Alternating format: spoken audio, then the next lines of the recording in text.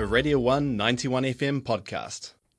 Tuesday through to Thursday at 9:05 a.m. on the Radio 1 Breakfast Show, our resident political aficionado John Moore drops by to deliver bite-sized politics.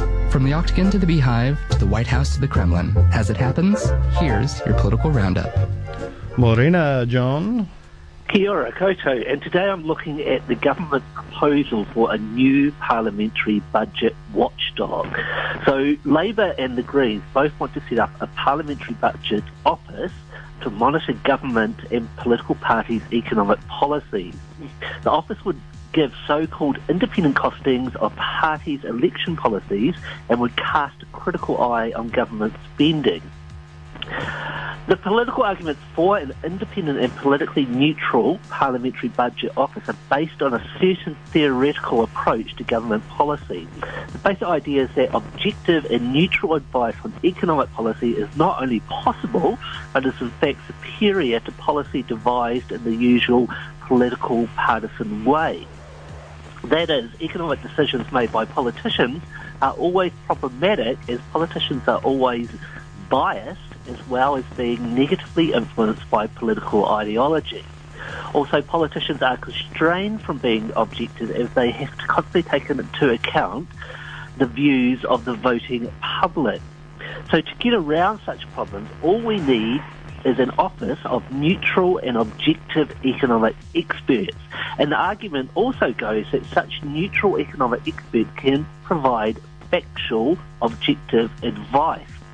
Economic truth, this argument states, therefore, is an achievable thing in the form of a bunch of economic bureaucrats monitoring the actions of elected politicians. Now, of course, this is all balderdash. Anyone who has studied economics will know that there is no objective economic theory or approach that can deliver the ultimate truth. Economists always differ with their views on economic policy, and the range of economic theoretical framework leads to significant differences in how government economic policy can be assessed and critiqued. What this all means is that a parliamentary budget office could never be neutral or objective. Such an office would be defined by a certain economic ideological approach.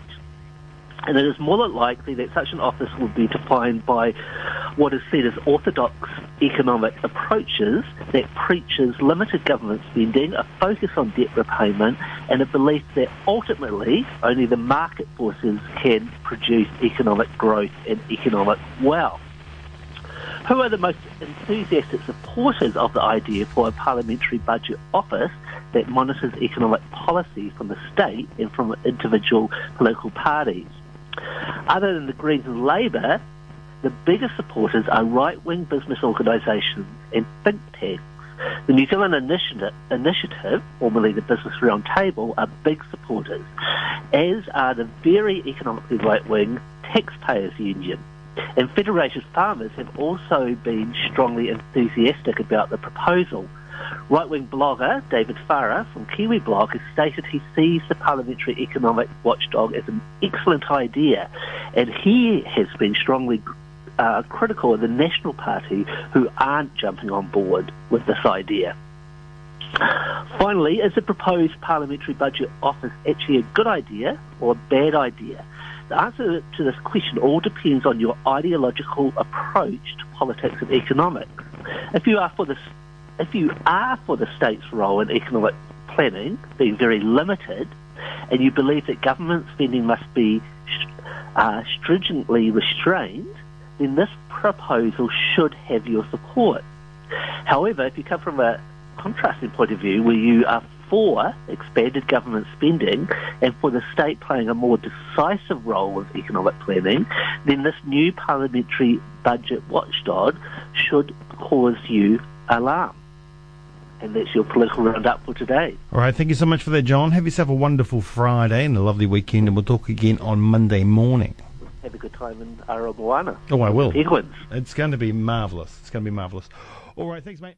That was a Radio 1 91 FM podcast. You can find more at r1.co.nz or wherever quality content is found.